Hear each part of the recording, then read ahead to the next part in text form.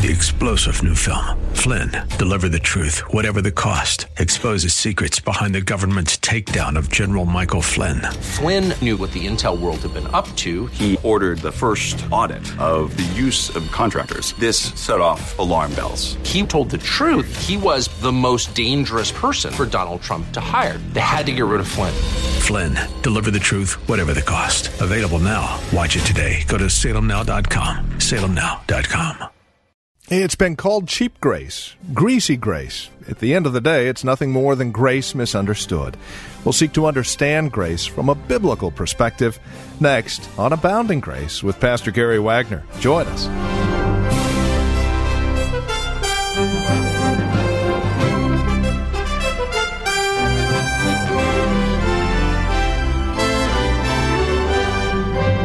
So often the church misunderstands grace, and at the end of the day, we find ourselves less than successful Christians, less than Christians that are victorious.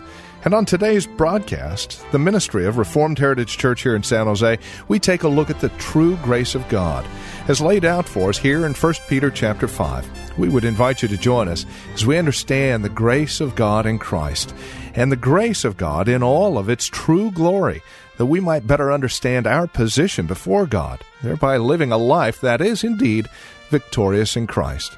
With this edition of Abounding Grace, once again, here's Pastor Gary Wagner.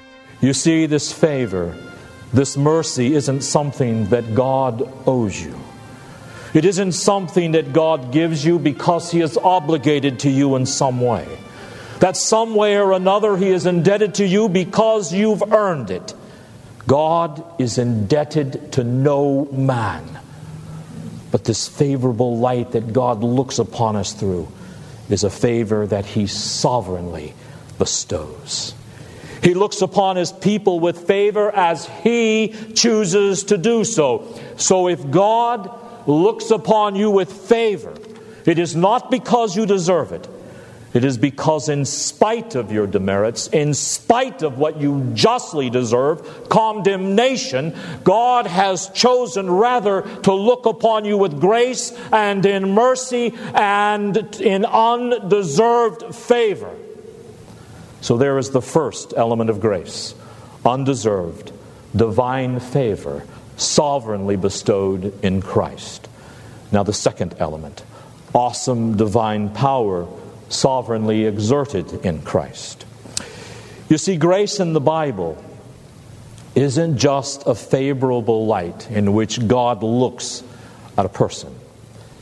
Grace is also power. In fact, grace in Scripture is described in such terms that it is the most powerful thing in the entire universe. Do you remember what Paul said about his Damascus Road experience? He was going to Damascus to persecute Christians, and God came to him and knocked him down and blinded him. Then God looked upon him with favor, despite the fact that he deserved condemnation. It was nothing in Paul, brothers and sisters. It was all of God. Paul deserved condemnation. Years later, Paul gave this testimony, that on that day on the road to Damascus, God changed my life. As you know, he went from a persecutor of Christians to being a missionary for Christ to the world. And he says, everything that I am by the grace of God, because God's grace has powerfully transformed my life.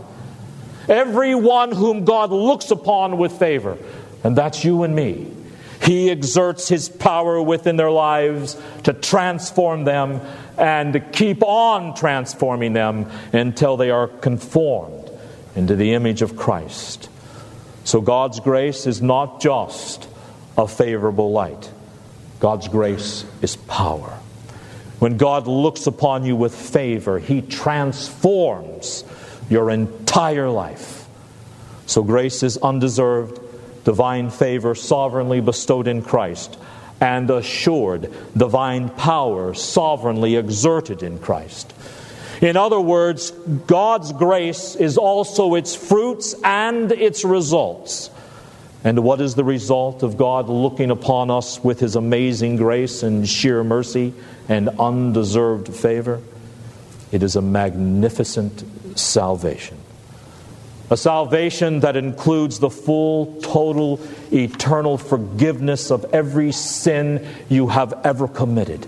A full and gradual cleansing of your life until finally, when you stand before God, you will be absolutely perfect, and in the life to come, you will enjoy incomparable bliss in the presence of God. Uninterrupted happiness throughout all eternity that you begin to taste and experience in part now, but which you shall enjoy in full in the last days. All of this majestic salvation is the accomplishment and fruit of God's grace. For by grace are you saved through faith.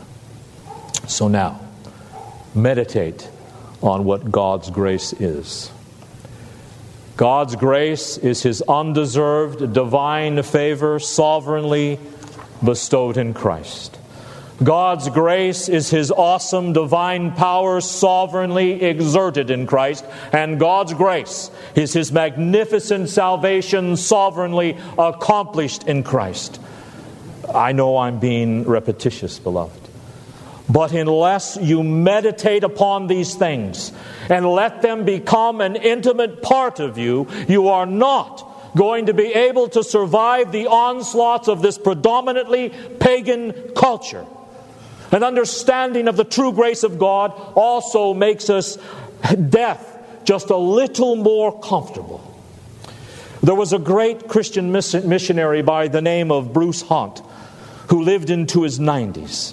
And God used him in Korea to lead thousands of people to Christ for decade after decade. As a very old man, and a feeble man at that, his mind started to falter. And he wouldn't always recognize people whom he'd known for years. And he couldn't always carry on an intelligent conversation. At times he didn't even recognize his own children. But when he prayed, it is said he had prayed as if he were a 20-year-old man steeped in theology. And it is said concerning his prayers at the end of his life that they were brilliant and filled with Scripture. In one of his last prayers, he prayed this: Almighty God, I'm told that these people in this room are my children. I don't recognize them, but I pray for them. And I thank you for your almighty grace that sent Jesus Christ to accomplish my eternal salvation by His death and resurrection through faith in Him as my Lord and Savior. And on and on and on he went with eloquence. He didn't recognize his kids, but he recognized grace. And he was pleased to pray about it on his deathbed. And you, beloved, will only survive your trials and afflictions as you get well grounded in the doctrines of sovereign grace. Then to stand boldly in it. That is the theme and the structure of the whole book of 1 Peter. Verse 12 of chapter 5 is a recapitulation of the entire letter. Of course, recapitulate means to take the general headings addressed in the previous chapters and then present them in summary one more time. Verse 12 is a summary of 1 Peter. In fact, these last verses of 1 Peter chapter 5, you get an outline of the entire letter. He talks about exhorting and testifying that this is the true grace of God. Now stand firm in it. To testify is to declare, to explain, to expound. And in chapters 1 and 2, Peter explains, testifies, announces the wonderful salvation we have because of the grace of God. Then beginning in the 2nd chapter and going through the 5th chapter, he exhorts us concerning this grace. Since God's grace has accomplished everything, the things the first 2 chapters say it accomplished, then this is how you are to live as a recipient of God's grace. So the entire structure of 1 Peter is in terms of his testifying to grace and his exhortation concerning grace in your lives. Then in the 12th verse, he tells the purpose of 1 Peter. He says, here's the structure. I testified to it, explained it, I exhorted you in reference to it. Why? So that you would stand firm in it. So that no matter what fiery ordeals come upon you in this life, you will be able to stand firm without flinching and without compromise, however fierce the temptation or the persecution may be. And if you are not well grounded in the grace of God, then you will never be able to survive the onslaughts when they come. You know, it's interesting. As you read these last 3 verses, and I don't know about you, but I've never heard a sermon before on these last 3 verses, to see that Peter ends with the same profound note which he began this letter and which he actually emphasizes throughout his book. For instance, what is the very first thing that Peter talked about in defining Christians in chapter 1, verse 1? Well, let's take a look. 1 Peter chapter 1, verse 1. Peter, an apostle of Jesus Christ, to the strangers scattered throughout Pontus, Galatia, Cappadocia, Asia, and Bithynia, elect according to the foreknowledge of God the Father, through sanctification of the Spirit unto obedience and sprinkling of the blood of Jesus Christ. The first thing he brings up is that Christians are identified in the fact that they are chosen by Almighty God to be His people before the beginning of time. And how does Peter end his book? Look in verse 13. The church that is at Babylon, elected together with you. You Christians who are scattered all over Pontus, Galatia, etc. You are Christians for one reason. God chose you to be Christians before you were born. And now she, who is with me here in Babylon, she sends you greetings. And you count her greetings as something special because she shares the same experience you share. God chose her to be His own before the beginning of time also. Who is she? Elected together with you indicates more than likely Peter is talking about another church. The church is often referred to in feminine terms in the New Testament. She, this church that God has used me to build in Babylon, sends her greetings to you, and you accept them because she was chosen with you. Now, just an aside, what is this Babylon? Some people believe Babylon is an apocalyptic, cryptic term for Rome. They believe Peter was in Rome when he wrote this epistle. Therefore, Peter must be doing the same thing John did in Revelation, calling Rome Babylon because it was so corrupt. Well, I doubt it. Because 1 Peter is such a straightforward book all the way through. There is no symbolism in that book. So to end his letter by putting in such cryptic language doesn't seem to fit. I believe Peter was actually in Babylon along the Euphrates River. Remember, Peter was an apostle to the Jews, and Paul an apostle to the Gentiles.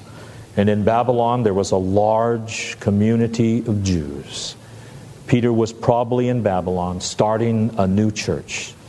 So in addressing the churches scattered through Asia, he says this: church may be of a different background as you, but nevertheless, they are chosen in Christ, just like you. So he ends his letter the same way he began it, and that is on election, predestination, that before the beginning of the world, God chose His elect people to be saved out of vast mass of fallen humanity. And it is interesting that whereas Peter begins and ends his epistle on this subject, that it is a subject that is so absent from modern preaching today. No wonder modern preaching affects so little in this culture and around the world with the absence of this doctrine. Brothers and sisters, doctrine is important.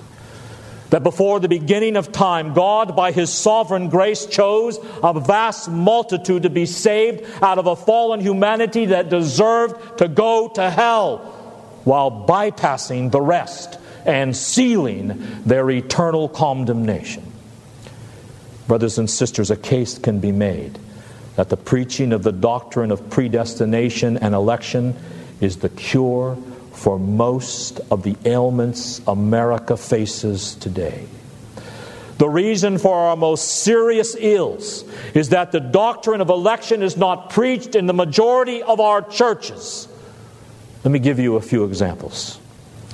What is one of the biggest businesses, one of the most profitable businesses, and yet one of our biggest problems in the world today? Psychiatry. Psychology. Preaching of the doctrine of election by sovereign grace is the cure for most mental illnesses today. Why? What is the basic cause of most mental illnesses and most personality conflicts? It is an all-consuming interest in self. What does the preaching of election by sovereign grace do? It forces you to take your eyes off yourself and to focus them on a sovereign God. It forces you to take your eyes off your own puny strength and your fears about your future and your life and rest in the hands of a sovereign God who not only chose you to be His child before the foundation of the world, but He then charted out all the details of your life to make sure your destiny would be as a child of God.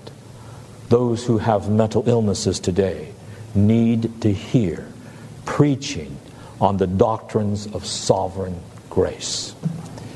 Joe Morecraft tells the story about an old black preacher by the name of Walter Bowie, who Joe says is one of the best preachers in America.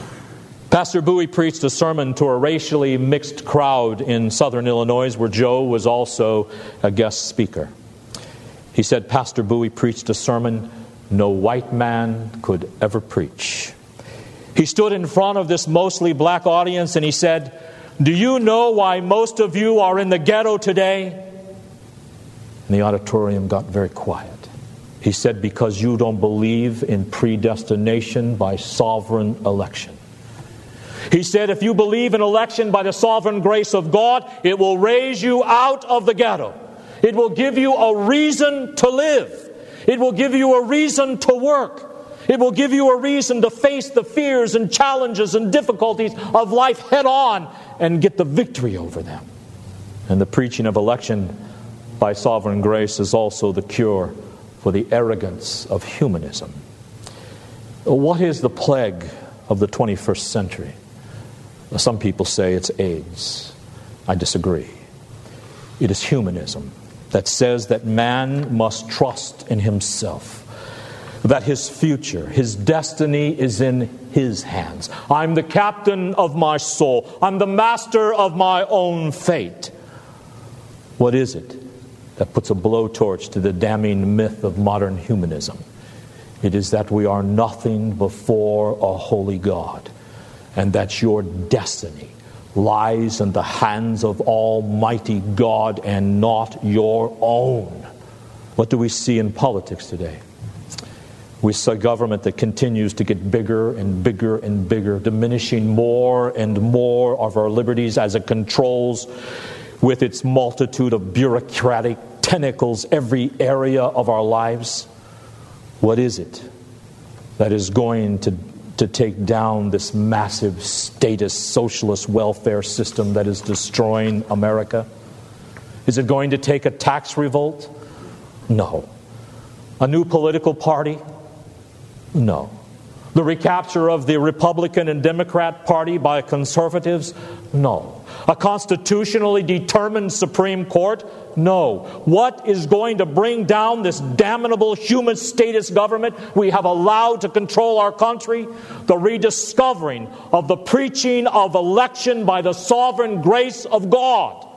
How did we get where we are in the first place? Because preachers quit preaching that God is sovereign. They quit preaching that all of life goes according to His predestined plan. So the state gladly stepped in. They took the opportunity and decided someone has to make a set of plans. We don't want everything to be chaotic.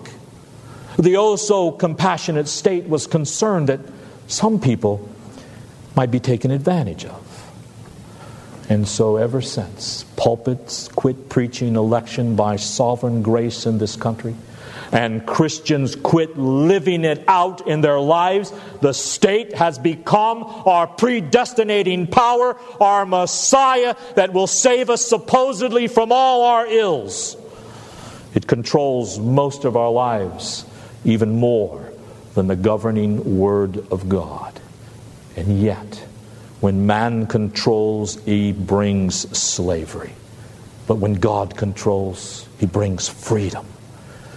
When a society believes strongly and lives uncompromisingly by the doctrine of election by sovereign grace, that society is free. And when it quits believing in old-time, hard-line, strict, primitive predestination, it becomes a state of slaves. Look around you, brothers and sisters. The cure for America is the teaching and the preaching of the true grace of God. What is going to solve the divorce rate in the church? The preaching of the true grace of God. God gave you your mate to make you into the person He wants you to be for His glory. It wasn't a mistake that you have the spouse that you have. What is the cure for envy? To know that outside the all-powerful grace of God, you are nothing. Even if you have all that your neighbor has, without God, you are still nothing. You are what you are and you have what you have because of the true grace of God. You deserve nothing, but He gives you just what you are capable of handling without thinking too highly of yourself. There is much, much more that could be said. But there basically is Peter's story of the true grace of God. Here in the early years of the 21st century, it looks like persecution is going to increase. Read your newspapers, look on the internet. It's happening all over the world.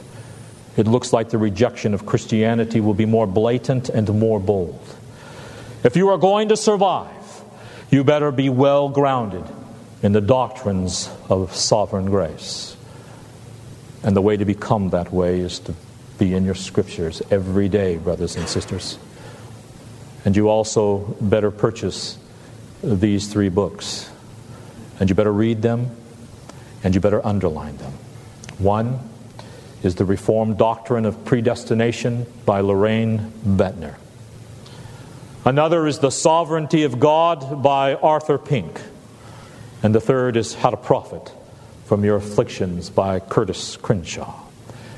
There are no other books I'm aware of besides the Bible that equal these books in helping you appreciate and get a handle on the doctrine of sovereign grace. And once you get a handle on the sovereign grace of God, you stand firm in it. And then when hard times come, that sovereign grace, as it has for God's people for the past 2,000 years, will keep you pure and it will keep you strong. Amen. Well, this has been Abounding Grace with Pastor Gary Wagner from Reformed Heritage Church in San Jose. As we have closed out our time together today, I would remind you that our desire is to know how this program encourages you in Christ. Now, there are a couple of 3 ways that you can contact us to provide us with this information. And again, it would really encourage us a great deal if you'd take a moment and let us know how the program is encouraging you in your walk and relationship with the Lord Jesus Christ. Here's how to contact us. Phone number is 408-866-5607. That's 408-866-5607. Our website, where you can drop us an email and even learn a bit more about us, is reformedheritage.org. And then, of course, you can write to us at PMB, that stands for Post Mailbox, number 402, 1484 Pollard Road, Los Gatos, California. The zip code is 95032. Now, there is another way you can contact us, and this would be the best of all, especially if you're not involved in a church at this time. Plan on visiting. Let us fellowship face-to-face, as it were. We meet at Lone Hill Church, 2 in the afternoon on Sundays at 5055 Lone Hill Road in Los Gatos. Directions can be found at our website, reformedheritage.org, or by calling 408-866-5607. Midweek services, 7:15 Wednesday evenings, again at 5055 Lone Hill Road in Los Gatos. Again, directions and information can be found at 408-866-5607. By the way, copies of the broadcast are just $5. Mention today's date when you contact us, and we'll get a CD out to you right away. Thank you for joining us today. Until next time, God bless.